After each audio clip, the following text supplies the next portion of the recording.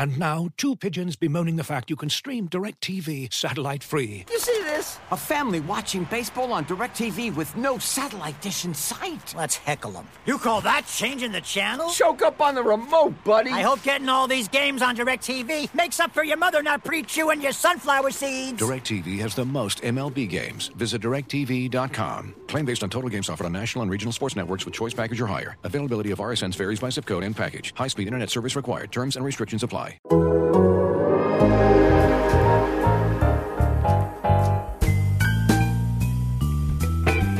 Hear that podcast growling, mean and angry. Hear those co-hosts shouting. It's Dana and Jay. All right, welcome to the latest edition of Hear That Podcast Ground. It's presented by Visa, a network working for everyone. Paul Dehner Jr., Jay Morrison of The Athletic here working for you. Jay, back to work, trudging back to work. I'm just hoping your ears still work after being shattered by Seether and who else? Who else would be? I mean, Megadeth. Miss them. I mean, I'm sure all of the above. 9 Inch Nails, Five Finger Death Punch. So much death involved in these names of these bands that you like. The greater, I don't know what you would say. The worst thing for my ears at a concert is not the band; it's my wife. She has this ear-piercing whistle. And she brings it out a lot. And if I know it's coming, I can lean back, I can lean forward, I can cut my ear. If I don't do that, it leaves them ringing. So I tend to, in these festival situations where it's no seats and you just stand and you just pack in there, I tend to stand behind her instead of next to her, and that alleviates some of the pain. But yeah, it was a great time. Lots of great bands. Came away with it with some massive blisters, some sun poisoning, but no dehydration. I was very responsible and drank a ton of water and waited till late in the evening to tap into the beer. I've gotten smarter in my old age. The Jay Morrison PSA for all you festival goers out there. Looking out for everyone, Jay, as always. We've got a bunch of different stuff to get to today. We had the second week of our open OTAs where we watched an hour. Should we even call it a practice? It's like a workout, basically. I mean, guys are out there. Technically, there's some throwing of the football, but there's just a lot of running, individual work, stuff against air. There's no against anybody happening. So it's really kind of a weird thing to judge. But that happened yesterday, and it was followed by an open locker room. So there's some observations to be made there, and some news to come from that. The OTAs are kind of like Reds games these days, where it's going on and you're there, but you're not really locked in and paying full attention. It's just kind of a background situation, because you're right. There's not a whole lot happening beyond just a workout. Yeah, no, I mean, these are really good for chatting with people, and, catching up with people organizationally and things like that, and players. That's what this has been, really good for. And you take attendance, you get a look at who's there, who's not. Yeah, you're watching. I mean, you certainly have things that you focus on from day to day and you keep an eye on. But, I had very important people inside the organization point out, no one's gaining anything from this. Like this is about who's here, who's breathing, doing the right things, showing up on time, showing that they're getting some conditioning in and staying healthy, and all that stuff. If people are making grand evaluations based off these 1 hour walk-through workouts, you can make small evaluations and observations, but these aren't game changers. But we've still got some news to get to. We're going to run through a few of the news elements, which include Alex Kappa, joint practices that are going to happen with the Rams. I'm going to have a conversation with you that I had with Joseph Osai, catching up with him as he tries to come back from injury and the second procedure that he had to have that kind of pushed his timeline back a little bit, but all still seems to be well with there. So you'll hear from Joseph himself. And I caught up with him in the open locker room. Thank you, Bengals and NFL again, as the open locker room was a very nice thing to be a part of, to be able to do things like bring you a conversation with Joseph Osai. And we'll talk a little bit about the latest As the World Turns of Jesse Bates, because I guess we have to do that every week. We'll talk a little bit about what happened with Jackson Carman in his discussion in the locker room yesterday. Jay's got O-line stats. Mo will come in, join us. He had his big party, his big 15th anniversary of his show, 27th birthday for his producer, Austin Elmore, and other reasons to make up to go enjoy a beautiful Tuesday at Great American Ballpark on $3 beers. And happy to say that I did. It was a great time had by all.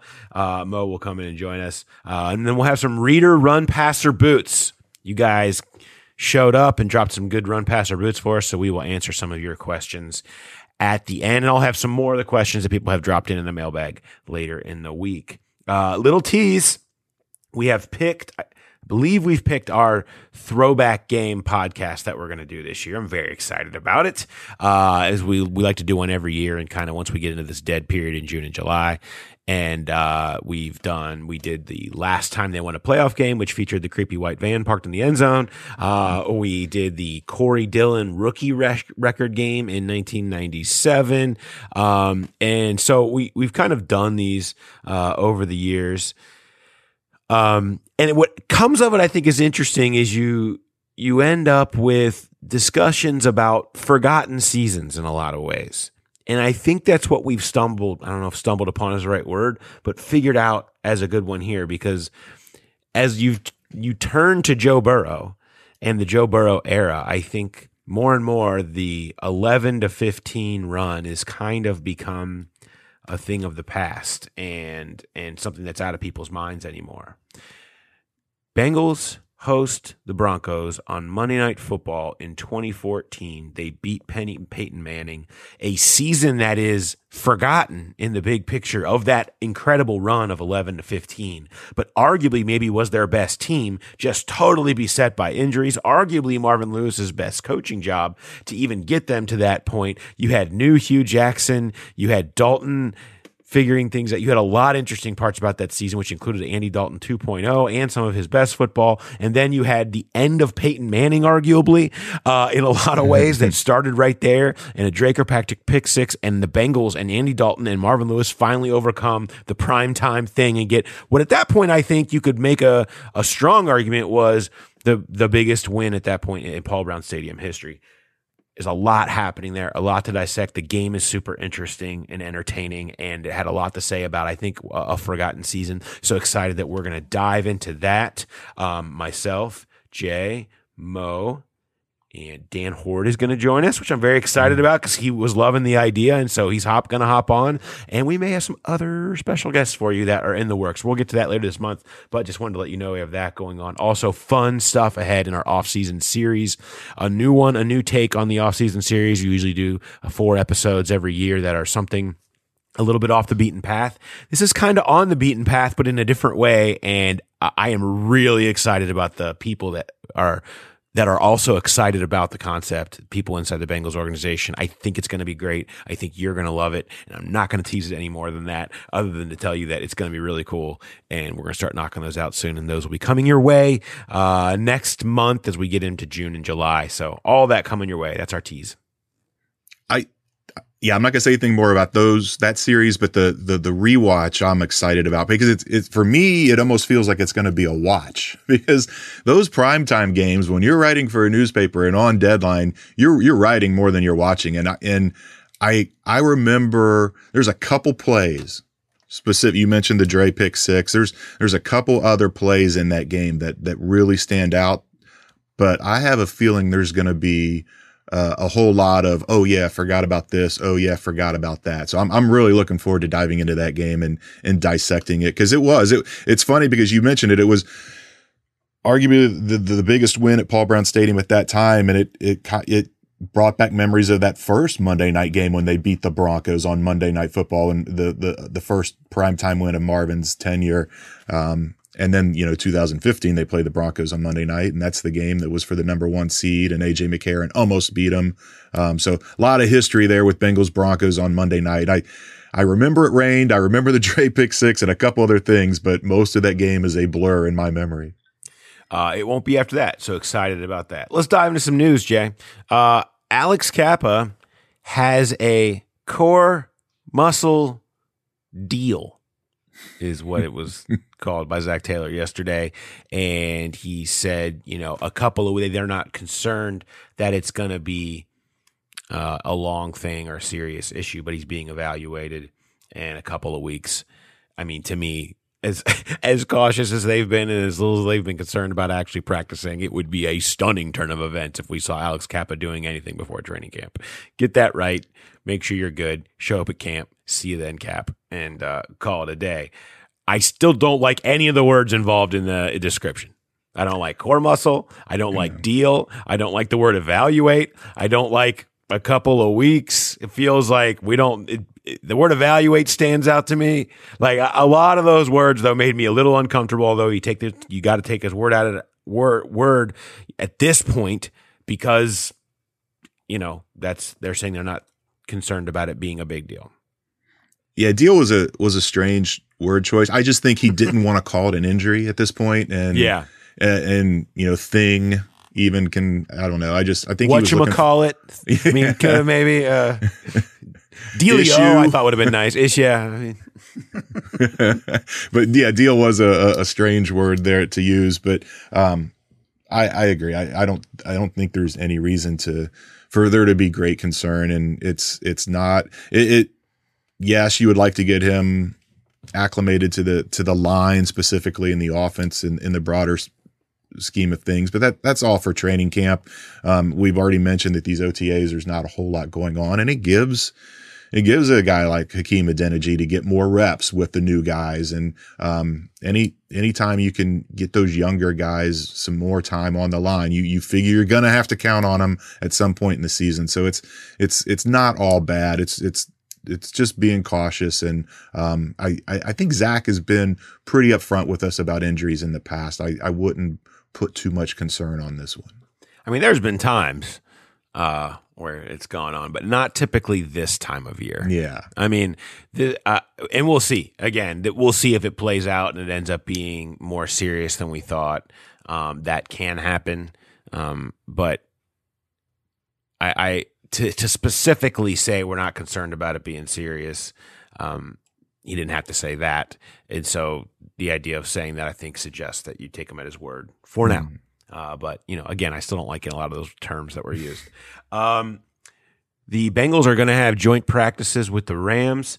I was told this last week, and one thing that I found hilarious about it was these were done. The Rams contacted the Bengals. So Sean McVay calls up and says, let's do some joint practices, and we'll get us on the preseason schedule. And there was a corner of thought, where exactly? You think we're coming to LA? And he's like, no, we'll come to you. Really? You'll come to us? Okay, fine. Sounds good. We'll just stay here and you guys can come practice us. One condition, no Aaron Donald. Absolutely not. Aaron Donald cannot and will not participate in this. We're not going to go against him. We're not going to try to block him. I'm not going to watch him chase down Joe Burrow in practice. We're just not doing that. And so I don't know how much that was in jest, how much that was serious. But apparently, McVay said that that's actually something that they get quite often, is people that they do joint practices saying, can you limit Donald's engagement, please? And you think about that game itself, the third game is now kind of the quote unquote dress rehearsal. That's even changed already. I'd be surprised if you see any starters play in that game. Last year, that was the only time we saw Joe Burrow in the preseason, and that whole starting offense played 3 snaps and they were out. The starting defense did not play at all. If you're getting excited about a preseason Super Bowl rematch, I'm not trying to shut down ticket sales here, but you're not going to see any starters in that game. The practices, if they do them on the practice field, fill the bridge, that's when you'll get your look at the starters. Oh, those practices are going to be great, and yeah. I've always loved joint practices. They're highly entertaining from a watch standpoint. So, assuming that we're back to a situation where fans are allowed back to those practices, they will be big time bang for your buck, which is no buck, and to go watch, because you get one-on-ones all over the field. Yeah. That's really the dress rehearsal element of guys testing themselves before they really get started in the season. That will kind of be it. It'll be the hardest, most intense work that they do all camp. And you've got the defending Super Bowl champions, a Super Bowl rematch, one-on-ones of that Super Bowl happening all over the place. That is going to be really great. It's going to be good work for everybody. It's going to be high entertainment for us. And it's obviously a match. I mean, you can see why the Rams were interested in this. They know how they practice. They know the type of stuff they do. They like, it feels like they're going up against themselves, but obviously, the tests for the skill position players, all of that stuff is going to be some high end, dress rehearsal, so to speak, in the safe environment, and there's going to be a lot of trust going both ways in how the practices will unfold and what they value as far as how they can go down. The Bengals had a lot of suitors this year for potential joint practices, but none of them really made sense until the Rams called, and so they decided to go ahead and do it. I think partially because they were willing to come here, mostly probably because they were willing to come here. It becomes less of a deal. But yeah, you won't see a soul that matters in that third preseason game. That's what that's going to be. That's what that's going to be going forward. I think the way they view it. But a lot of fun. I'm excited that this ended up happening. I mean, when's the last time a Super Bowl rematch had joint practices together? I mean, talk about a rarity. I mean, maybe it has happened. I'd have to think about it, but just kind of a wild scenario. I mean, I think it's rare that Super Bowl rematches happen in the preseason anyhow, which is when you would get a joint practice. So yeah, I doubt it's ever happened. I can't say that for sure. You'd have to go back and look, but it is really rare. And I don't know, get ready. I think it's gonna be fun to watch that Eli Apple Cooper Kupp rematch on the one-on-ones. All right, let's take a second and switch gears here and hear from a sponsor. Looking for an assist with your credit card, but can't get a hold of anyone? Luckily, with 24/7 U.S.-based live customer service from Discover, everyone has the option to talk to a real person anytime, day or night. Yep, you heard that right. You can talk to a real human in customer service at any time. Sounds like a real game changer if you ask us. Make the right call and get the service you deserve with Discover. Limitations apply. See terms at discover.com/creditcard. And now, two pigeons bemoaning the fact you can stream DirecTV satellite-free. You see this? A family watching baseball on DirecTV with no satellite dish in sight. Let's heckle them. You call that changing the channel? Choke up on the remote, buddy. I hope getting all these games on DirecTV makes up for your mother not pre-chewing your sunflower seeds. DirecTV has the most MLB games. Visit DirecTV.com. Claim based on total games offered on national and regional sports networks with choice package or higher. Availability of RSNs varies by zip code and package. High-speed internet service required. Terms and restrictions apply. All right, let's move to Joseph Ossai.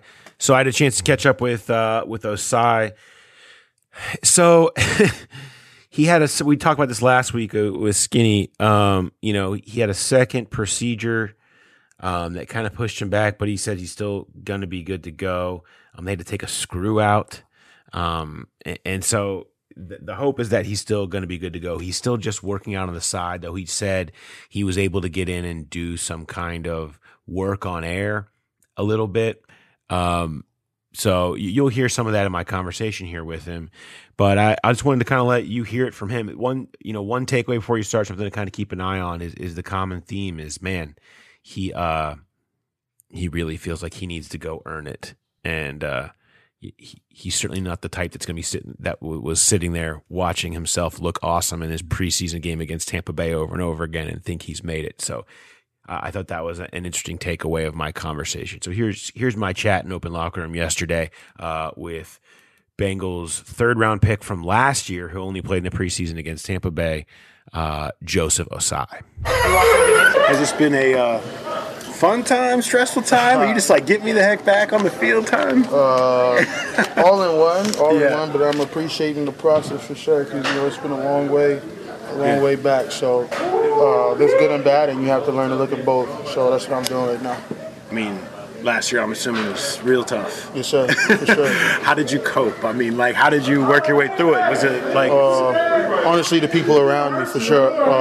Usually when stuff like this happens to me, nothing like this has ever happened to me, but usually when I go through a rough patch, people around me are my family, because they're so close, being in Texas. But I had to look at my teammates for some comfort last year. One of the guys sitting right next to me, Mr. C.S. Ample right here. Yeah. You feel me? So that little freshman rookie group plus Khalid, Kareem. So that was just the people around me keeping my spirits up, and then honestly being around the guys every day helped me cope through it for sure. What did you work with Nick, I'm sure? Yes, sir. I mean, I've written about it and know Nick real well. I mean, a lot of people rave about that experience. What was that? How did he help you? What was that like? That's my guy. Yeah. He definitely was in there with me day in and day out, getting better. Some days we were ahead of schedule. Some days, some things happened and we fell behind. But ultimately, he kept me up, rehabbed the knee very well, on the way of rehabbing that wrist and getting me back in time to play. So it was great. And he's a great guy to be around, fun. You know what I mean? Yeah. Definitely likes to mess with me a lot. That's our little relationship. But when it's time to work, we put our heads down and we work. I mean, you had maybe the greatest preseason game in the history of modern football. Was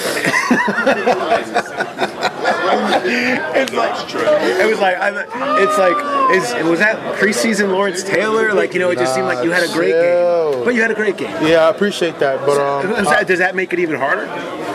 Of course, right? Definitely a lot of pressure. But that's when you start listening to outside noise, is when you feel that pressure. But to me, what I went into playing that game was that I was just trying to be the best version of myself, and I think that's what I'm going to go through.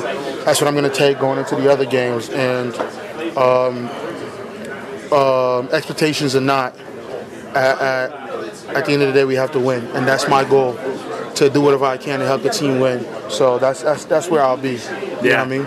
For sure. I mean, it's got to give you confidence. Even though it was one game and a very small sample size in the preseason, you had to come out of that feeling like, well, I feel like I know I can play in this league. Yeah, definitely. But I've also been away from the game for a year, so there's still a lot of regrowing to do. Yeah. And I have a great coach in Coach Hodbury. There's a lot of growing up to do still, and I got a great group of vets. You know what I mean? To show me the way. I got a great coach, so I feel like I'll be able to pick that back up pretty easily. They'll definitely help in that, so I'm very excited, to be honest. Yeah. What's your off season? Where are you going through now? You're still working out on the side, obviously. Yeah, working out on the side. Feel like you're getting closer? Or? Yeah, definitely closer. I was able to hop in a few, you know what I mean, drills on air, you know what I mean, not hitting anything, but we have a great plan, and I'm ready. I'm focused. Coach said you had to have like a second thing to kind of help the process, a second procedure or something. Was that just, I imagine that's like another thing, like, do I really have to do this? But it was just kind of forget. Yeah, it was a thing procedure that had to be done, but it wasn't anything that bumped me too far off my recovery process. You know what I mean? They just had to go in there and take a screw out, but apart from that was it. I mean, people think you're going to be really good, man, it doesn't matter what they think. You feel me? I got to work for that. For sure. With that, I mean, it does seem they are counting on you. That's got to be a confidence, because I imagine, right? And the coaches are sort of like, hey, the spot's here for you if you can come and take it, right? And that's the key. You got to go take it. Yeah. And that's what I intend on doing. You feel me? Nothing's going to be handed to you just because people expect things from you, or just because you had a good game. Nothing's going to be handed. So I still got to go out there and compete. We have a great room full of guys who can rush the passer, and hopefully I'll do enough to ensure the coaches and my teammates that they can trust me to have that position. Yeah. Yes, sir. What was the part of your rehab where you finally felt, hell yeah, I feel good, like I feel like I'm through the hard part? Or what was the hardest part there? We're still working through that, man. It's not there gradual. Yet. It's gradual for sure. It's gradual. I guess the first time I hit a sled with my hands and put the helmet on would definitely be a checkpoint for me, but it's all gradual and we're getting there for sure. will you stay here in like July or June, or will you have somebody you work with elsewhere? I think I'm going to go back because I got to spend some time with my family. You know, my mom's getting a little bit older, so I would like to spend some time with her. I get to see her a lot before I get locked into that season, you know, because when season starts, you feel me, I'm go, go, go. All right, great to catch up with Joe Ossai. I mean, he's obviously a pretty upbeat, you know, down-to-earth centered dude, and you saw a glimpse, and there's this thought of, man, he really could be great. I mean, the glimpse that you got last year, you thought, you know what, he might actually end up being great. And a guy who's a perfect fit for that third edge role that they really need to fill. And I think he kind of says it, like, he's got to go take it. You just don't know. I mean, he still has a whole lot to prove, that he can go do it. As cool as it was to watch, as much support as he felt from his teammates along the way, he knows that the time is going to be now for him to go take that job and prove that he can do it, even if he did gain a little bit of confidence on the way that he did it against Tampa last year. I noticed that you made a beeline for him as soon as we got in the locker room. Yeah, yes. Target one. And it was funny because he was sitting there talking to BJ Hill, and I heard some laughter between you guys. Did BJ think you were coming to talk to him? And he's like, "Oh, you want to talk to this guy?" No, I took his chair. I asked.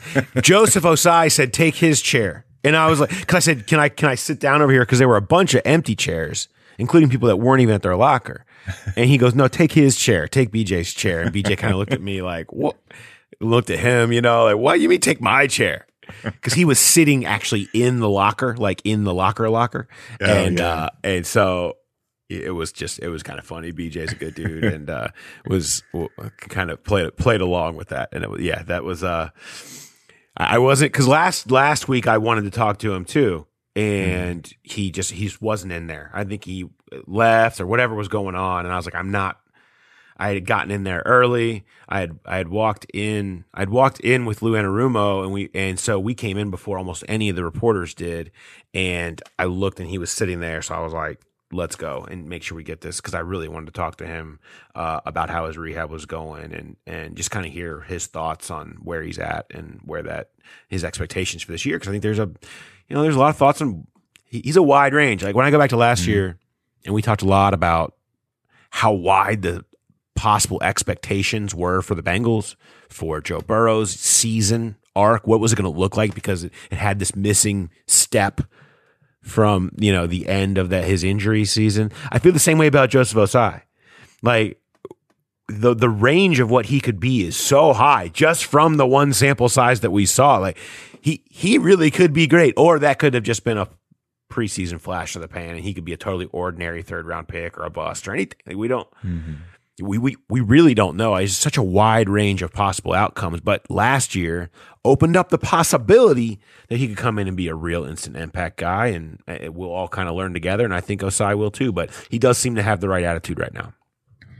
Yeah, if you're making a list of top 5 guys you're most interested to see in training camp, he's right up there at the top, because it wasn't just that Tampa game. I mean, he was flashing in those training camp practices we were all noticing, and then he got the chance to do it under the lights. And so, it's going to be interesting to see once he's back to 100%, if he looks like he did last year in camp, and then what he can do when he actually gets out there and plays more than one game. Yeah.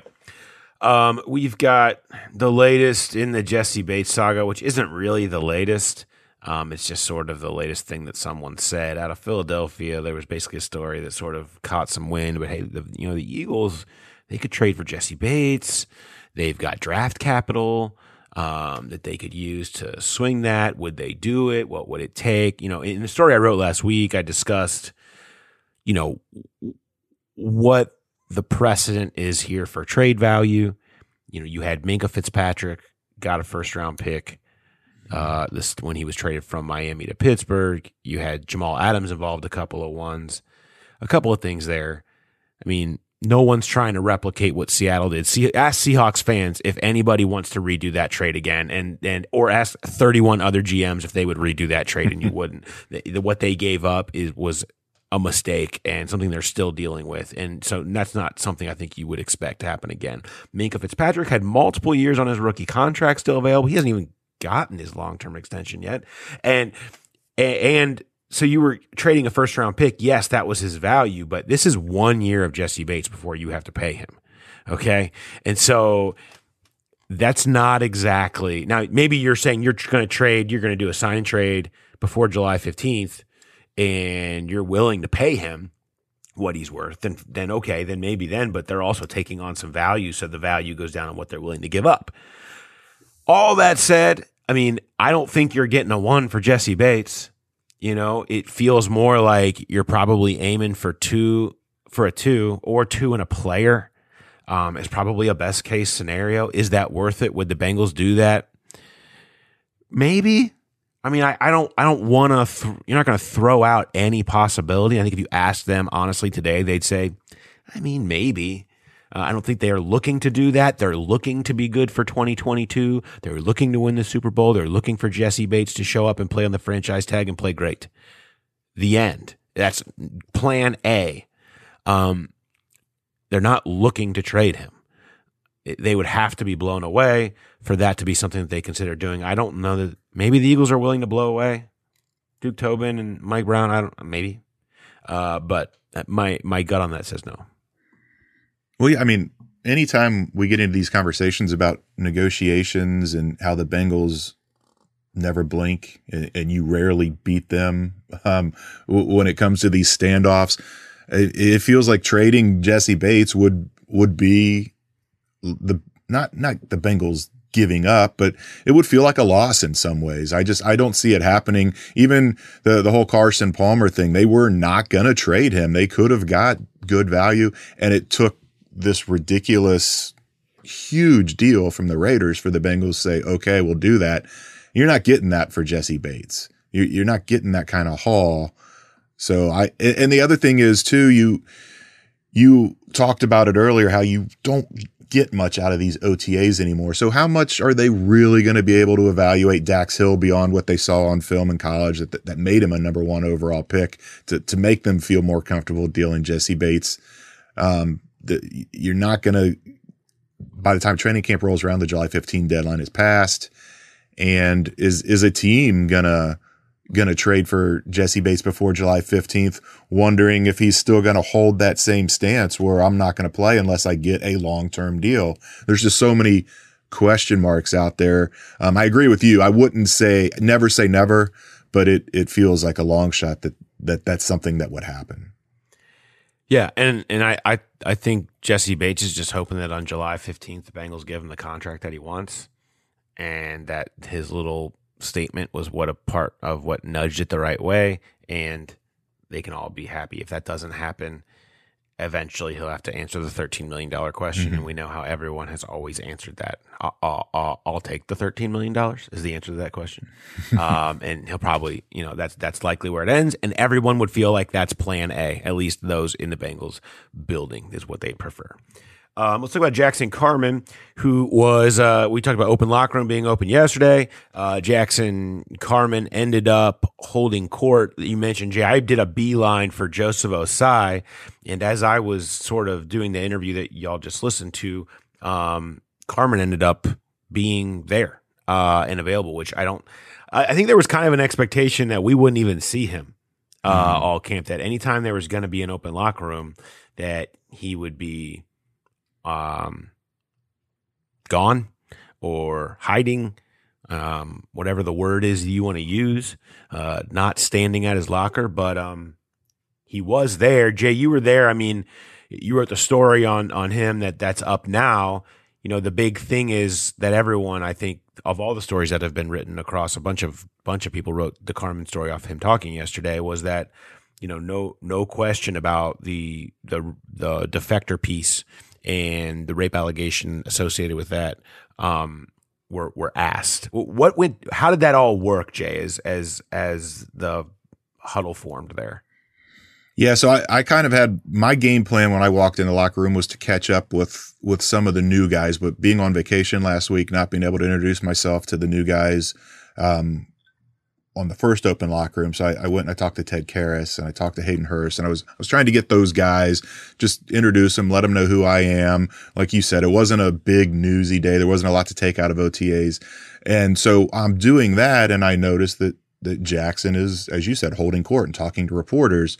So I go over there, and the interview's already in progress.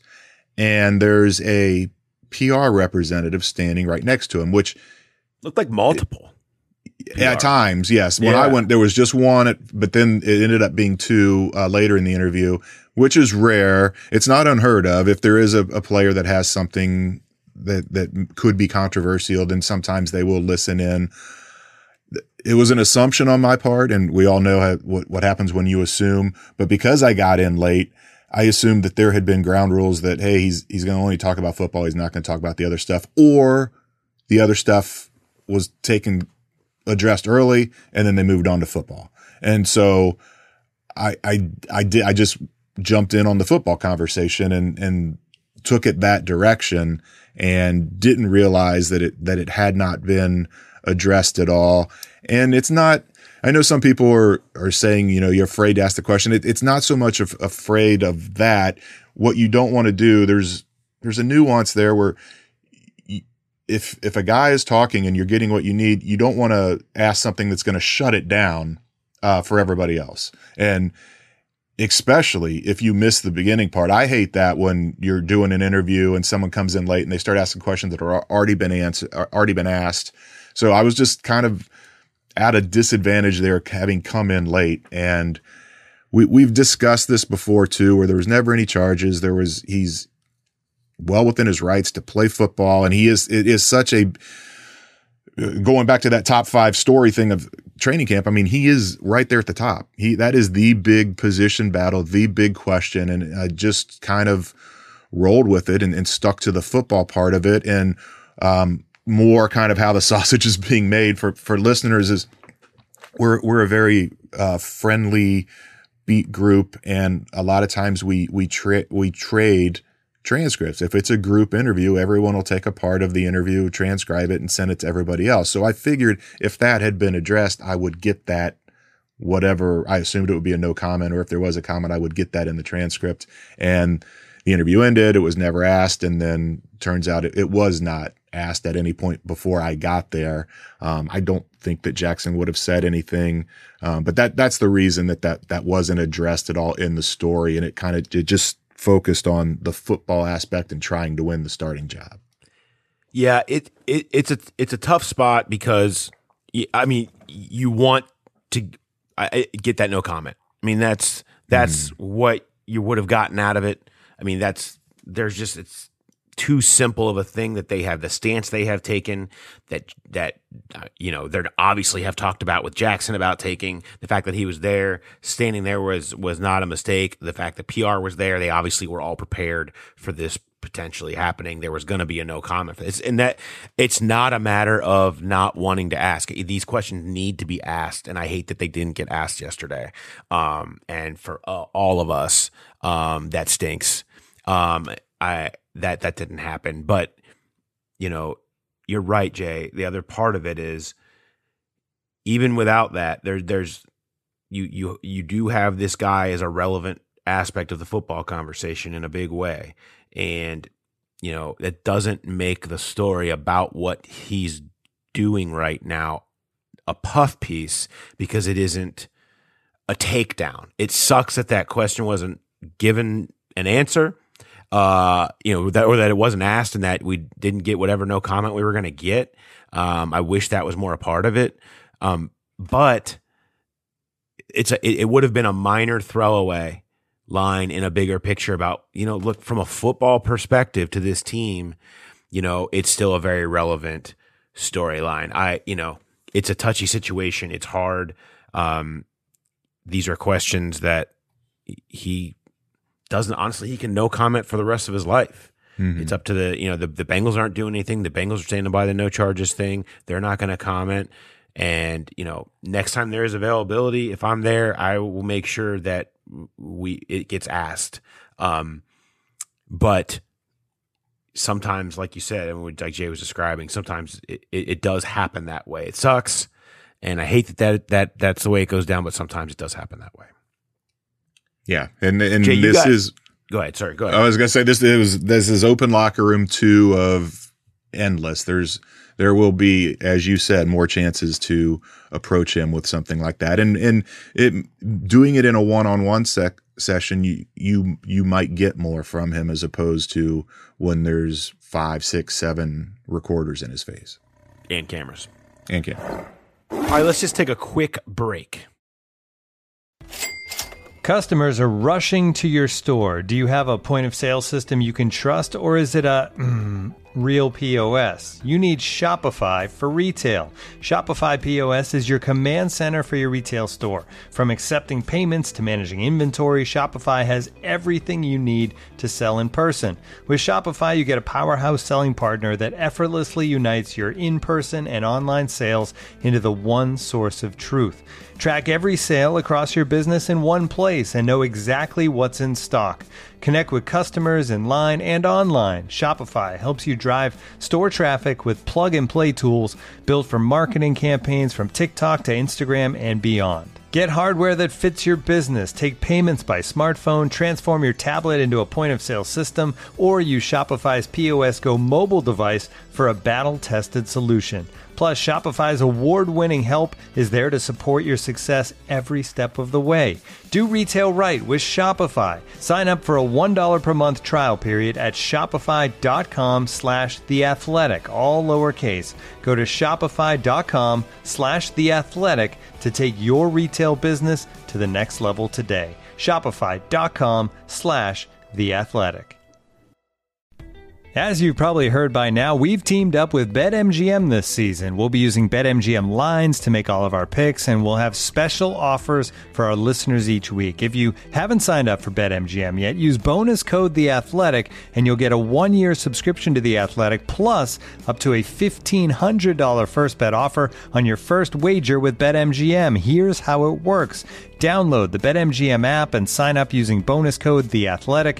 Make your first deposit of at least $10. Place your first bet on any game and claim your voucher for a 1-year subscription to The Athletic. See BetMGM.com for terms. U.S. promotional offers not available in D.C., Mississippi, New York, Nevada, Ontario, or Puerto Rico. Gambling problem? Call 1-800-GAMBLER. Available in the U.S. Call 877-8-HOPE-NY or text HOPE-NY 467-369 in New York. Call 1-800-NEXT-STEP in Arizona. 1-800-327-5050 in Massachusetts. 1-800-BETS-OFF in Iowa. 1-800-270-7117 for confidential help in Michigan. 1-800-981-0023 in Puerto Rico. First bet offer for new customers only in partnership with Kansas Crossing Casino and Hotel. Don't forget, if you haven't signed up for BetMGM yet, use bonus code TheAthletic, and you'll get a 1-year subscription to The Athletic, plus up to a $1,500 first bet offer on your first wager. Jay, you've got O-line stats, as we get into who's gonna actually end up winning this job. What's the O-line gonna look like? What do you got for us? Yeah, so I was interested. They had all these different offensive line combinations last year, and I was wondering, what was the stretch? What was the longest stretch where they had the same 5 starting offensive linemen? And the answer was 4 games in a row. And those 4 games were wild card, divisional, conference championship, and Super Bowl. That was the only time all year they started the same 5. Now, if you take out the Week 18 JV lineup, then it would have been 6 in a row because it was Williams, Spain, Hopkins, Adeniji, and Prince in the 2 games before the Cleveland finale, and then the 4 games of the playoffs. But I went beyond. I was like, well, I wonder when was the last time that they had a stretch of more than 4 games in a row with the same 5 starting offensive linemen. They had 4 in a row in 2020. They had 4 in a row in 2019. You have to go all the way back to weeks 3 through 8 in 2018 for a longer stretch where that was 6 weeks in a row with Cordy Glenn, Clint Bowling, Trey Hopkins, Alex Redmond, and Bobby Hart. Some names from the past when they had a consistent offensive line. It got me thinking of the bigger picture, too, of unique starting lineups. What teams that start the same guys over and over and over again. Last year on offense, the Rams led the league with only 9 different starting lineups on offense. The Bengals were tied for second with the Chiefs with 11. All 3 of those teams were in conference championship games. If you have that kind of consistency in your lineup, that helps. On defense, the Bills led the league with only 9 different starting lineups. Bengals tied for third with 11. So that it kind of goes to that point of, that the health piece last year, how important that was to get them on to the point where they could go on that special run in the postseason. I also looked with that unique starting lineup piece, and I found this amazing. It wasn't specific starting lineups, just number of guys that start at least 16 games, because you have to say at least now because there were 17 last year. So they had 9 guys last year that started 16 games, and I wanted to see where that ranked in Bengals history. And I went all the way back to when 16-game season started, and it's right in the middle. The last time they went to the Super Bowl in 1988, 17 of the 22 starters played all 16 games. Wow. It's amazing. Now that they may not have started all 16 games, but they had 17 guys play 16 games in a season, which is just remarkable. Conversely, in 2020, they had 3 guys play 16 games, fewest in franchise history. In 2019, they had 5, tied for second fewest in franchise history. So climbing to 9 was a big step, and if it can get higher, that would be helpful. But I think they would take 9 or 10 every single year. Sure, no doubt. And 16 in particular, and keep taking that last week off to get yourself rest for the playoffs. Let's bring in Mo. And chat a little bit. Actually, that's kind of a topic that we're going to get into with him. And some other very interesting things that have occurred over the last week. So let's bring in our good friend, powering through, Mo Egger of ESPN 1530. All right, now it's time to bring in once again our good friend from ESPN 1530, who has celebrated 15 strong years on the Mo Egger Show over there. How's it going? I wouldn't say strong. 15 years we've been on, but I wouldn't call them strong. I don't know that I hadn't seen this, but your producer had a shirt yesterday that said the Mo Egger Show on the front, and the back, I believe, said 13th best mid-market afternoon host. And you quickly pointed out you'd advanced to 9th. Yeah. Do you want an elaboration on that? Do you want? Yes. So there's a website, barrettsportsmedia.com, where they rank. They have radio host rankings every year, and they're broken down by day part, market size. So every year I appear on this list, or I guess for the last couple of years, I've appeared on this list of top 20. I think it's mid-market. I don't know if I have that verbiage correct. The top 20 mid-market afternoon hosts. I think the first year I was on that list, I was 17th. I have steadily climbed. I think I was 13th, then 11th. I cracked the top 10 this year. But yeah, Mike Mills, our engineer from our show at the Holy Grail, Tony Pike made shirts commemorating the 1 year that I was 13th. Mid-market. I don't know that. I didn't know there were 20 of us in the. I hate to be number 21. Here? I want to talk to the guy who's number 21. Is there a 21st slot? So yeah, I'm now number 9. We'll see what happens in 2022. Yeah, I mean, you're on the up and up after the big celebration at the Bowtie Bar, which I was thrilled to be a part of. A lot of fun faces to see and catch up with, and didn't watch a single pitch and couldn't have wanted it to be any other way. Didn't want it to be any other way. It was a great time, and Austin Elmore's turned 27 and won the match game in dramatic fashion on the video board. It was just it was a monumental day. It was a monumental day, and I wish it would have been on a Friday. Yeah, because here we are, still back at it. And now we're going to tell you how many times you tweeted. The question is, should we differentiate to how many times Mo tweeted about the event versus how many times he tweeted about anything else? Because I feel like it'd be about a 75-25 I haven't split. had that much to say on Twitter, which is, I have really honestly haven't had that much to say on the radio show either. So I'm interested in what the stats say.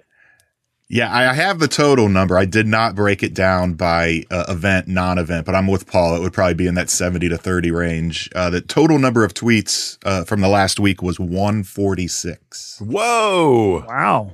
That's a lot of promotion. Yes. As I said to you yesterday, I was told many years ago I have to be a better self-promoter. I'm trying. Yes. I'm trying. It's against my nature, but I'm trying. I appreciated that. I do have a Bengals tweet-ish and then another tweet from your week that really both of them stem directly from your show that I particularly enjoyed. One was you discussed this, and it was what the Bengals could have done to be a trendy Super Bowl pick. Yeah. What they could have done last year. And I thought it was an interesting discussion because, you would think succeeding on the field typically makes people believe in you more. But as your point is that's not the case. Yeah, so they're not a trendy Super Bowl pick. They're a logical one. If you look at it just purely from the standpoint of the team they have, what they did last year, the improvements they made to the team, I think there's every reason in the world to pick the Bengals to be a Super Bowl team. Now, I get the division's tough. There's a lot of different teams you could say that about in the AFC. But I guess my point was this. I've heard for a couple of months now, well, they benefited from luck last year, which is undeniable, right? They were healthy. They had some breaks go their way in those postseason games. But they were lucky last year. And God, you know what? It's hard for luck to repeat itself. So, all right, fine. But let's say they go to Tennessee and lose that game. Let's say Mike Vrabel actually knows how a clock works and they kick a field goal. Tennessee wins a hard-fought, low-scoring game. I believe, and then the Bengals have the same exact offseason. They go and make the offensive line upgrades. I believe people would be talking about how, you know what? They put behind them winning a playoff game. They've done that. Now this franchise is ready to take the next step with an ascending quarterback and his weapons that he's got at his disposal. And they'll run the ball more effectively behind this offensive line. And boy, basically the core of that team is intact that won the division and won a playoff game last year. And so this is a trendy, this is a team that's going to get to the Super Bowl. This is a team that's going to break through. They're going to take the next step. Instead, because they got to the Super Bowl, the focus has been on some of the breaks they got to get there. And I believe we would be talking about nationally, people would be talking about the Bengals being a Super Bowl team more had they lost in the postseason last year than they are right now, because them getting there, the focus has been on the breaks they got. Had they not gotten there, I think the focus would be on the ascension of Joe Burrow and the overall quality of the roster. Yeah, you might have a point there. I don't know, though, because it seems like those trendy picks, at least in my mind, and I think when you talk trendy when it's a lot of people talking about them, it's that stair step thing where it's not the one hit wonder, a team like the Bengals that came out of nowhere, and regardless of whether they went to the Super Bowl or had lost in the division round, it's a lot of times those trendy picks like this year, the Bills, it's that team that's constantly knocking on the door, that's on the come. And I don't know. It would be interesting to see what it would look like if you could dip into an alternate universe and see, had they lost that game, how many people would be picking them. I am a little surprised. I get that a lot of people don't have faith, and they think luck was a big part of it and the one hit wonder aspect. But I mean, you have the offensive rookie of the year. You have a top 5 MVP candidate. I don't understand why there isn't more buzz over them, and unless it is based on history and not current makeup.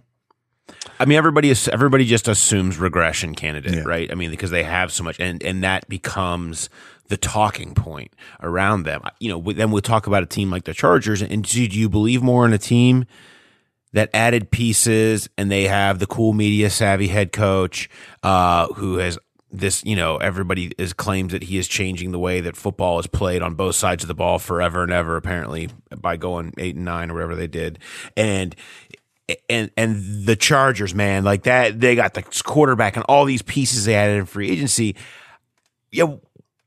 At what point do we criticize the fact and judge them on the fact that they didn't do it last year? That they couldn't even do whatever they needed to do in Vegas to go get a win. Bad defense or not, first-year head coach or not, like at a certain point, I feel like there's a lot of discrediting of actually doing it. And also the luck factor, the Bengals have just as good a chance to be lucky or unlucky again as the other 31 teams do. Anybody like Jay that plays the odds knows that that you have the same odds of being lucky this year as they did of being lucky last year. It doesn't change. This isn't like the coin flip. We're getting back into the coin flip situation again. No. But I mean, I just feel like that is the doing it on the field is just a conversation that people have decided not to have with certain teams, and I specifically pinpoint the Chargers. Yeah, and I mean, look, you don't get to a Super Bowl. You don't come within a play or two of winning a title because you're lucky. Now, luck is always a factor in sports. Luck is always a factor in life. But you put yourself in a position to benefit from luck by the way they built the roster, the way they played complementary football in the postseason, the way their defense was, really at its peak during the playoffs, the way they game planned around an offensive line that was a deficiency. I really feel like it's a massive discredit to this team to simply attribute what they did to being fortunate. Now, look, they were healthy last year, man. Health was their greatest asset, but you can't predict that year to year. So you're going to tell me in January the Bengals are going to be decimated by injuries? Okay, well, which team are you going to tell me is healthy? If we're just judging, if we're just talking about the probabilities of each team in the AFC making the Super Bowl based on what's on paper, how do you not, how do you not incorporate the Bengals into that conversation? Because that team made the Super Bowl last year. It's largely the same group of guys. It's basically everybody but CJ Uzomah and now a better offensive line.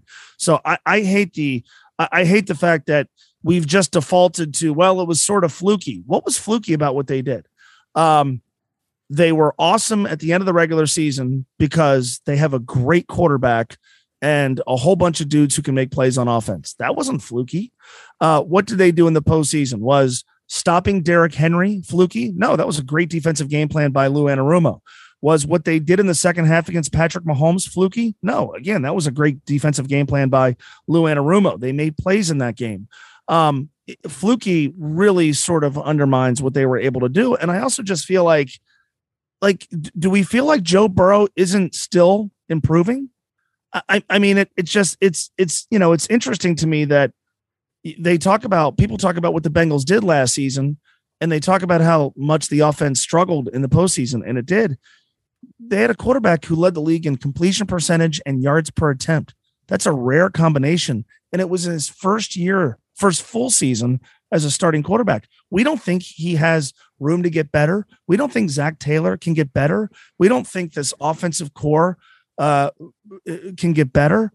I think they're sort of, a lot of people are discounting what might still happen with the benefit of another offseason, the first real normal offseason for Joe Burrow. What might happen if he continues to grow into the role? What might happen if Zach Taylor continues to grow into the role of a head coach when it comes to situational football? I feel like the fluky, the lucky, that conversation really ignores a lot of things that I think are really likely to happen this year. And that's this team performing better because the individual players, starting with the quarterback, perform better. And I also feel like I've talked about this a lot. I think, people do get better at their jobs. I haven't, but Zach Taylor can get better at his job. I mean, you guys have talked about situational football, right? This coaching staff can still get better. They can do better when it comes to the end of game situation against San Francisco, maybe the end of game situation against the Rams in the Super Bowl. I just feel like when we default to last year being a fluke, the fact that they were lucky ignores a lot of things that could happen in terms of improvement by players and coaches. I'll just say this before I get to a more important question about your tweets. And that is, last year at the end of the season and in the playoffs, the Chiefs were the Chiefs, which has been the strongest any franchise in the AFC has been, out since Brady left New England, and right up there on that same level since Mahomes has entered the equation. And they beat them twice. And they did it in two different ways. And they did it at their place. And they did it here. And they did it both with the lights on it, both with everything on the line for both teams.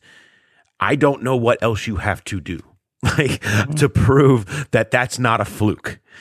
Doing it back-to-back times, twice against the Chiefs in two different places, is not a fluke. And to me, that's the thing that just gets glossed over. People give the Bills more credit than they do the Bengals for the way they played against the Chiefs, and it's because people, I think, get obsessed with the offensive side of the ball and don't want to give credit to teams that do things like actually play defense and make stops, which appears to be very important. More important question though for you, also from your tweets this past week and your show. How did it turn out in Gerardo versus the guy who invented Reddit? Did we ever decide who is more famous? You were playing who could get the most famous person to tweet happy birthday. Is that what it was? Yeah, I was. So there's a little bit of a backstory here. Excuse me. I hope so. We played the famous game on the air in 2015. I think it was 2015. And it was, I think we gave away home run derby tickets. And we had a game, who can get the most famous person to call the radio show. And it was awesome. Like Didn't Geno Atkins call in? And you guys got pissed off. It's the first time it's like the only time he talked in 7 years was to call in to give his buddy free tickets. Like Scal Labissiere, the former Kentucky Wildcat, called it. It was just ridiculous. So I forget who the most famous person was. Anthony Munoz called in, and because I didn't want to make him mad, I think we deemed him the most famous person, even though I'm not really sure he was the most famous person. Somewhere I have a list of all the people. So long story short here, my friend Will bought tickets to our little goofy event out there at the game the other night, and he couldn't go to the game. So he bought 10 pairs, or he bought 5 pairs of tickets. He bought 10 tickets. He's like, give them away.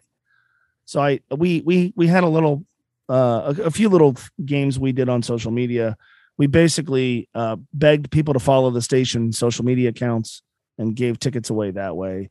We had a little trivia game one day, but then I wanted to play the famous game because Will's birthday was Monday. I'm like, well, let's see if we can have famous people tweet Will happy birthday. And a lot of people tried to get famous folks to tweet him, but there wasn't that much success. So we ended up with a list of celebrities that included, let's see, Mike Golick Jr.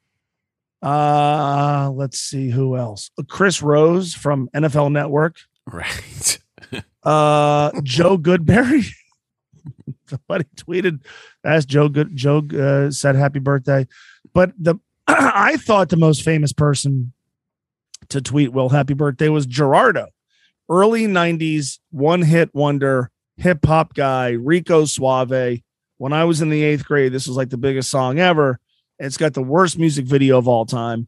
It's really a terrible song.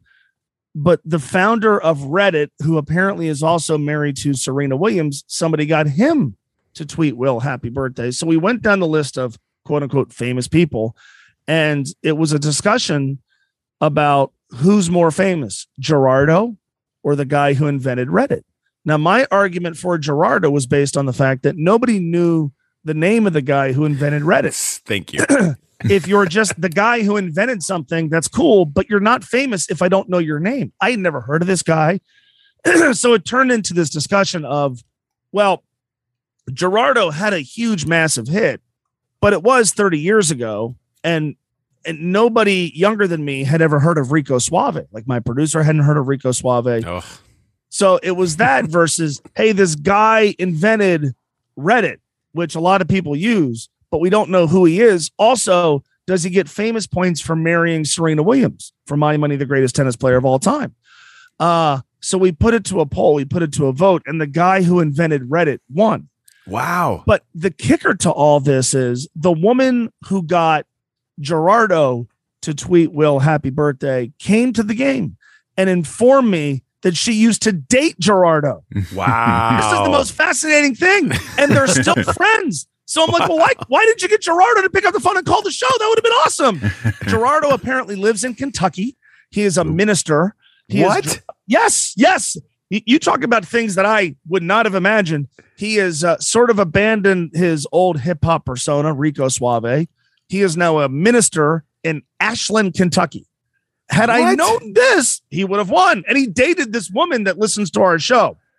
Unfortunately for Gerardo and this woman who listens to our show, Reddit boy won the vote. So we deemed Reddit guy more famous, even though I don't know his name. Basically, what this illustrates is the fact that we really could have done a better job with the famous game. Yeah. Gerardo, by the way, if we had played the Hall Pass game back in college, would have been on Nicky Morrison's Hall Pass list along with Kip Winger. So I'm a little at unease, disease, whatever you want to say, that the fact that he lives so close in Kentucky. But yeah, I mean, I didn't know that he's a minister now. I wanted real quick, if we have time, in the theme of contests. And in honor of your 15-year anniversary, there have been 9 players that have worn number 15 for the Bengals. Oh, wow. I don't know how many you could name, or do you have a favorite, or can you come up with any? This is probably too quick on your morning of recovery. If you want to pass on that, you can, or if you can scan your memory bank and come up with any, I'll put the challenge to you. Well, Chris Henry. Yes. Eric Kresser. Wow. Yes. There you go. Started against the Buccaneers in a game they lost 35-0 week 16 one year. Right? Eric Kresser. Wow. Like Turk Schoner. Did he wear 15? Turk Schoner was 15, wasn't he? Yeah. Yep. I thought so. He was the first name I thought of. Let me ask you this. Has anybody worn 15 since Chris Henry? Yes. 2. Both were wide receivers. One was a massive bust. One was a bust, but he was a late round pick. So oh man. So Chris's last year was James Rapine would definitely know yes. Who one of them is. John Ross didn't wear 15. He did. He started with 15 before he switched to 11. He started with 15. Remember, that was going to really change his career around, was when he switched his number to 11. And it was like, oh, now he's new. He's back to his old number. He's going to really rediscover himself. And is there Purified with him? Maurice Purified. He was 14, I believe. He was 14? Yeah, he was. He's the only one other than Dalton since Ken Anderson to wear 14. Mario Alford was the other one I was talking about. He was a 7th round pick in 2015. The others are John Stofa, Dave Lewis, Mike Wells, David Klingler wore 15. David Klingler wore 15. First year, because Boomer was still here. Yeah. Yes. And then you had Kresser and Henry, and then it was Alford and Ross. And Damian Willis. And Damian Willis was the most recent, yes. Yeah. From undrafted to starting week 1 somehow and then cut. Well, I guess I would say my favorite would be Chris Henry. Yeah. I mean, just tremendous deep threat, think about how good that guy could have been. But there were like 5 minutes in the late 90s where people were like, you know what, Eric Kresser could be the guy. And then they roll him out there against the Tampa Bay Buccaneers, and they got absolutely curb stomped. And that very quickly squelched that conversation. Yeah. Can we, you know what? We're going to do the throwback episode again. Throwback. Can Find we the Eric Kresser game? Hey, can we let's scratch Bengals Broncos, and let's just do the 5 minutes that Eric Kresser was the answer. Like that I'm way more interested. I mean, it was one of those years where like I was in college and calling sports talk radio shows because that's what I wanted to do. And I think I worked myself into the Bengals should play Eric Kresser phone call to one of those guys. that somewhere that tape exists of me. We dig it out of the archives. Me calling, and play it like Tim Lewis or somebody going, they should play. I think it was like 98 or something. They should play Eric. But yeah, he was 15, and I remember that. I remember that game. I remember that the 35-0 against the Bucs. I remember that game. All right, well, we'll consider swapping out Bengals Broncos Monday Night Football for that. We'll get back to you on that. Mo, the thing about the Gerardo thing, though, that I have brought to the masses. One more Gerardo thought, he says. So, that song came out when MTV still played videos, right? So it was an MTV staple, and I said on the air the other day, I'm like, look, when that song came out. There's a moment in that video in which a woman does something that defies physics. It's one of the most anatomically incredible things I've ever seen in my life. I hadn't seen it in 3 decades. So as I'm saying this, I'm like pulling it up on YouTube and I find the video. I watch the video. The video is as bad as I remembered, but at the 3 minute 24 second mark of the video, there's Rico Suave Gerardo with one of the models, dancers, whoever in his video. And she does this thing with her leg. And it is exactly as I remembered. So I said this on the air. I'm like, look, you got it. It's not X-rated. You'll be fine watching this with your kids. It's not that big of a deal, but go to the 3 minute, 24 second mark of this video and tell me how this woman does this. She does something with her leg that makes it parallel to her. It's unbelievable. And I remember I saw this often as a kid, and I would always remark to my friends, like, hey, and the Ricos, and they, like, Mo, we have other things going on. But it came up again. I watched it. I referenced the specific point in the video. And so everybody that has mentioned that to me in the aftermath of whatever we were talking about with Gerardo has said to me, I don't know how she does this. So I'm imploring your listeners, go to YouTube, Rico Suave. Don't watch the video. It's really bad. But just go to the 3 minute, 24 second mark and explain to me how this woman does this thing with her leg. I've wanted to know this for 31 damn years. It's flummoxed me this entire time. What could you just drive to Ashland, Kentucky, get into the congregation and wait till the it ends and ask? Hey, maybe Gerardo knows. Yeah. Like he's like, oh yeah, we found this girl in like the circus or something and she could do this thing. That's why we put her in the video. It's incredible. It defies explanation. It did then. It does now. And I stopped thinking about this for 3 decades. Now I can't not think about this. How this woman does this thing in this video. It's incredible. Any other Gerardo points you'd like to make? I think I'm done. with Gerardo. Okay. And the guy who invented. I just want to make sure you feel fulfilled and heard. Okay, that's all. Do you believe if you marry someone famous, because we would all agree Serena Williams, uber famous, right? If you marry someone famous, are you famous? No. You're more famous maybe than you were before if your name ends up in headlines, but that's not the case with this guy. Right. He's still the guy. He's still the guy who, and by the way, inventing Reddit's awesome. I'm sure it's been very lucrative for him. This isn't the most accomplished person. This is the most famous person that Correct. most people would know the name of if you heard it. And we still don't know his name.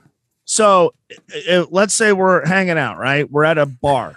Gerardo walks in. There's going to be somebody who's like, it's Gerardo. Yeah. Why is he here? Suave comes on the jukebox immediately. Hey, can we watch your video?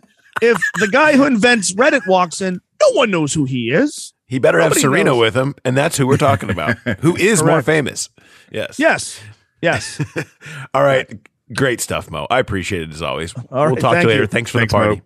All right, Jay. So we have watched the Gerardo video, and that is not her leg. No. That's all I'll say. If you're listening and you watch, there's just no way that's her. It's not her leg.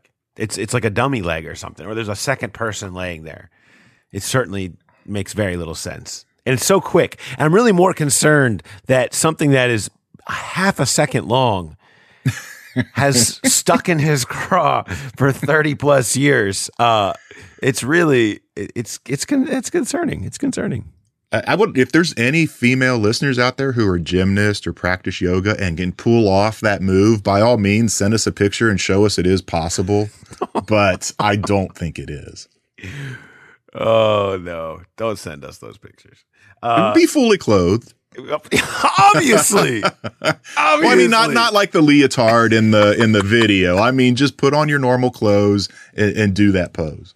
Prove that it's possible. It's not. All right, let's get to some listener run passer boots. Thanks to people that have sent these in. We'll get to some more of the mailbag questions later in the week. I'll have that. Should be up for you Friday morning as I go through some of the questions y'all have. But to start, Tony Catalano has this run passer boot. He says, first player to get his second contract, Higgins, Burrow, Wilson, Logan Wilson, Joe Burrow, if you've heard of him, and T. Higgins. You're basically choosing the order here, run, passer, boot. I'll go ahead and, I don't know if I'm speaking for you, but I'll go ahead and run and say Joe Burrow. Yeah. I mean, I think it's just the first domino. I mean, I suppose there's certainly a situation where you get into next year, next off season, and you're working with him and you're trying to figure it out, and like, oh man, this is gonna be harder than we thought. Let's get some of the other deals done. But you can't with a nugget that big and a structure that important, you can't do anything else until you get that figured out. That is A1. Because you don't know how the rest of your financial balance sheet is gonna look until the Burrow thing is set, and you can now reassess what the world looks like, what you can fit in, what years, and who can you fit in. All that is dependent on what the end of the Burrow contract ends up looking like. And ultimately, you have to know that that's number one, and everything else rests on it, which is why I think it's a no-brainer that he would end up being first, because I don't think they can do the other ones until they do that. Yeah, I mean, that's the piece. It's not, yes, he's the most important player on the team at the most important position and all that, but that's not why he'll get done first. It's because of that ripple effect, and you have to get the main one done and then see what you have left. And that works in terms of negotiation too, where you can say, well, we'd like to give you this, but we just gave Joe Burrow that. And it just, I can't remember the year they extended Andy. Did they do any other extensions that year? I do remember. Yeah, I do remember 2014. I mean, probably. I'd have to go back and look at the specifics of that. Off the top of my head, I don't remember. But I remember Andy being earlier than typical. Normally, they do these extensions in August, closer to the start of the regular season. I thought Andy was in July, if I remember right. But yeah, that just makes all the sense in the world. Get Burrow out of the way. Then, if you're going for who's the pass, it's a coin flip. I mean, I don't know. I don't know which way I would go with that, because does Higgins mean more to the offense than Wilson means to the defense? Is wide receiver obviously is more important to today's football than the linebacker position is, but Wilson's would be a much more affordable deal to get done. That's a great question. I don't know which way they would go there. I will roll the dice and say they knock Wilson out and then see where they land and get Higgins done. Yeah, I mean, because you can't. I feel like there's a part of a way where you can't talk about Higgins until you start talking about Chase, and it's like if you pay Higgins $30 million, $25 million. I mean, if you're talking about T. Higgins wanting receiver one type money, the big time type of money, which he's been his numbers suggest he was a top 10 receiver last year. I mean, if you want that, is there really a world where you can pay Burrow, Higgins, Chase? I mean, can you really do that? Or do you have to cycle? Do you have to just ride out his contract, draft in the second round, perhaps, a receiver next year that can be T. Higgins when he leaves, or be ready if he does leave? And that's so to me, for that fact, and as much problem as they've had. Now, they don't value linebacker as much, but I think having one that fits the new school mode, that can cover as well as Logan Wilson can do, and as much problem as they had finding that, I would say that I would give Logan Wilson a decent jump on Higgins. So I would go Burrow, Wilson, Higgins. Let's roll it on. Mike Bittenbender has this run passer boot. Biggest impact in 2022 by someone that did not play for the Bengals in 2021. Joseph Ossai, Dax Hill, Hayden Hurst. I'll let you go, Jay. This is a really good one, Mike, because Hurst is the only starter on this group, but I'm inclined to boot him just because I don't know how big of a role the tight end is going to have in this offense. He can be a weapon at times, but as far as a big impact, I don't know. It's hard to say not knowing what's going to happen with Jesse Bates, and so that kind of pushes Dax Hill up. But I'm still going to go with Joseph Ossai. I just think it's there. It's a pass rusher league. Those guys are difference makers. I could see, even if he's just a third down pass rush specialist, him being a guy that can have a huge impact, whether it's sacks or turnover, forcing pressures and hits. And I think Dax Hill is going to be a really, really special player, but I'm not sure. And we're going to see him a lot this year, even if he doesn't start. Impact wise, I'm not sure his would be as great as Joseph Ossai. So I'll run with Ossai. I'll pass on Dax Hill and I'll boot Hayden Hurst, even though he's the only starter on this list. I'm going to run with Hayden Hurst. Are you? I mean, even if he puts up CJ's numbers, even if he I think he's a great fit for the offense. I think he is the type of tight end that they like to have. He does have the speed and the ability to run up the seams, and and there's just so many times he is going to be schemed against a linebacker or some kind of a third safety because of the 11 personnel that they're able to trot out there, that the opportunities are going to be there the same way they were there for Uzomah. And I think Hayden Hurst as a receiver is maybe a little more dynamic than CJ was. CJ was more of a well-rounded guy and gave you some of that stuff that you loved. But I'm really curious. I think those numbers could look pretty good. 50 catches. I don't know, 700 yards, 600 yards. I mean, I think you could see a pretty decent season from him. So I'm gonna give him, and then I'm gonna go to Dax Hill because I think they'll find ways to work him in. And Ossai, you're right, third down pass rusher, absolutely, and you can have a lot of impact that way. Maybe he does. I still just think in comparison to the other guys, you have Hendrickson, Hubbard, and the other guys already set there. I think there'll be more opportunity for Dax Hill, so I'll give him a slight edge over Joseph Ossai. It's a good question. That was a good one, Mike. Last one. Nick Shaner asks, run, pass, or boot. Of these benchmarks, 4,000-yard passer, 1,000-yard receiver, 1,000-yard rusher, how many of those will the Bengals have? Now, it should be noted, I altered this to make it what I felt was a little bit more of a tougher decision on all parts. He had different numbers here. They will have 0 to 2 of those, 3 of those, or 4 or more. Jay, last year they had how many? 4? 4. You had everybody but Tyler Boyd. So, what do you say? Yeah, I'm running with 4 again all day. There's just too much talent. And even if things go south and they're not winning games, they're still going to put up numbers. I mean, how many times do you see bad teams have a 1,000-yard receiver and a 1,000-yard rusher? I mean, just Mixon. Bengals had a bad year in 2018, and Mixon went over 1,000 and led the AFC in rushing. I don't see now. 4 is asking a lot, but I don't see Burrow failing to get to 4,000.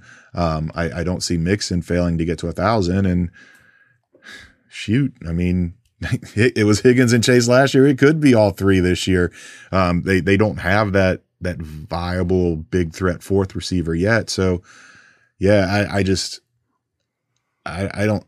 say this with all the confidence in the world that I will run with 4 or more, and then because of that, I'll pass on 3 and I'll boot 0 to 2. I don't see there's any way things could go south, barring injury and guys aren't playing a full season, where they're not going to get more than 2 guys to cross that threshold. Well, that's what this is about, right? This is about health. I mean, this is because I think if you had all 5 guys played 16 games, right, and took the week off in the last week again, so to speak, 16 or 17 games, you would say 4, maybe 5. You'd say 4. 4 is almost a no-brainer. Even if you have one of the receivers get hurt, it only increases the chance that the other 2 will get there. If T. Higgins goes out in week 3 for the year, let me tell you something. Tyler Boyd's getting 1,000 yards, and Jamar Chase is getting 1,000 yards. That's what it'll be. Does Mixon stay healthy? I think is really the big one, because Mixon has had injuries in the past. That he has fought through stuff, and he's missed a lot big portions of seasons. Can he stay healthy? If he stays healthy, 4's the number. If he can't stay healthy, and the same with Burrow. If Burrow can't stay healthy, if he takes a hit, some reason, you never know. Obviously, that's part of this. Mixon is the one that you could see having the injury to really affect it, that could make it, that pull it down to 3. I still am going to say there's still enough health there in him to play enough games to get him there. So I'll say 4, and I'll do the same. But I have a heavier lean towards 3 potentially being the answer, because one injury to Burrow or Mixon would bring it down to 3, I think. So, but again, can't predict health, and so you can only go by what you know. And if those guys are out there, it's gonna hum. There's very little doubt about that. All right, we have done enough, Jay. We've done enough damage. We've talked about Gerardo, and and really too much. Really just too much about Gerardo. It became too much about that. Very excited about everything we have coming for you. We'll continue to go through these OTA and open locker rooms. They're every Tuesday, so we're going to keep dropping these Wednesday episodes on you as we kind of go through some of the new stuff that we get from the day before. And then once that ends, June 14th is the last of those. And they'll be fully into the offseason at that point. Everyone will start taking vacations and disappearing until training camp. We then will start rolling out our offseason series again. Really, really excited about the stuff that we're going to be doing for you. I think you're going to enjoy them and learn a lot. And maybe get working on Bengals Broncos. Put that on your YouTube list. It's out there. The full game is out there from Monday Night Football 2014 Bengals Broncos, so you can be ready when we do eventually trot out that episode too. A lot coming your way. Really excited about everything that's coming as we go forward. But for now, we're out of here. So we'll talk to you next time. Have a good one, everybody.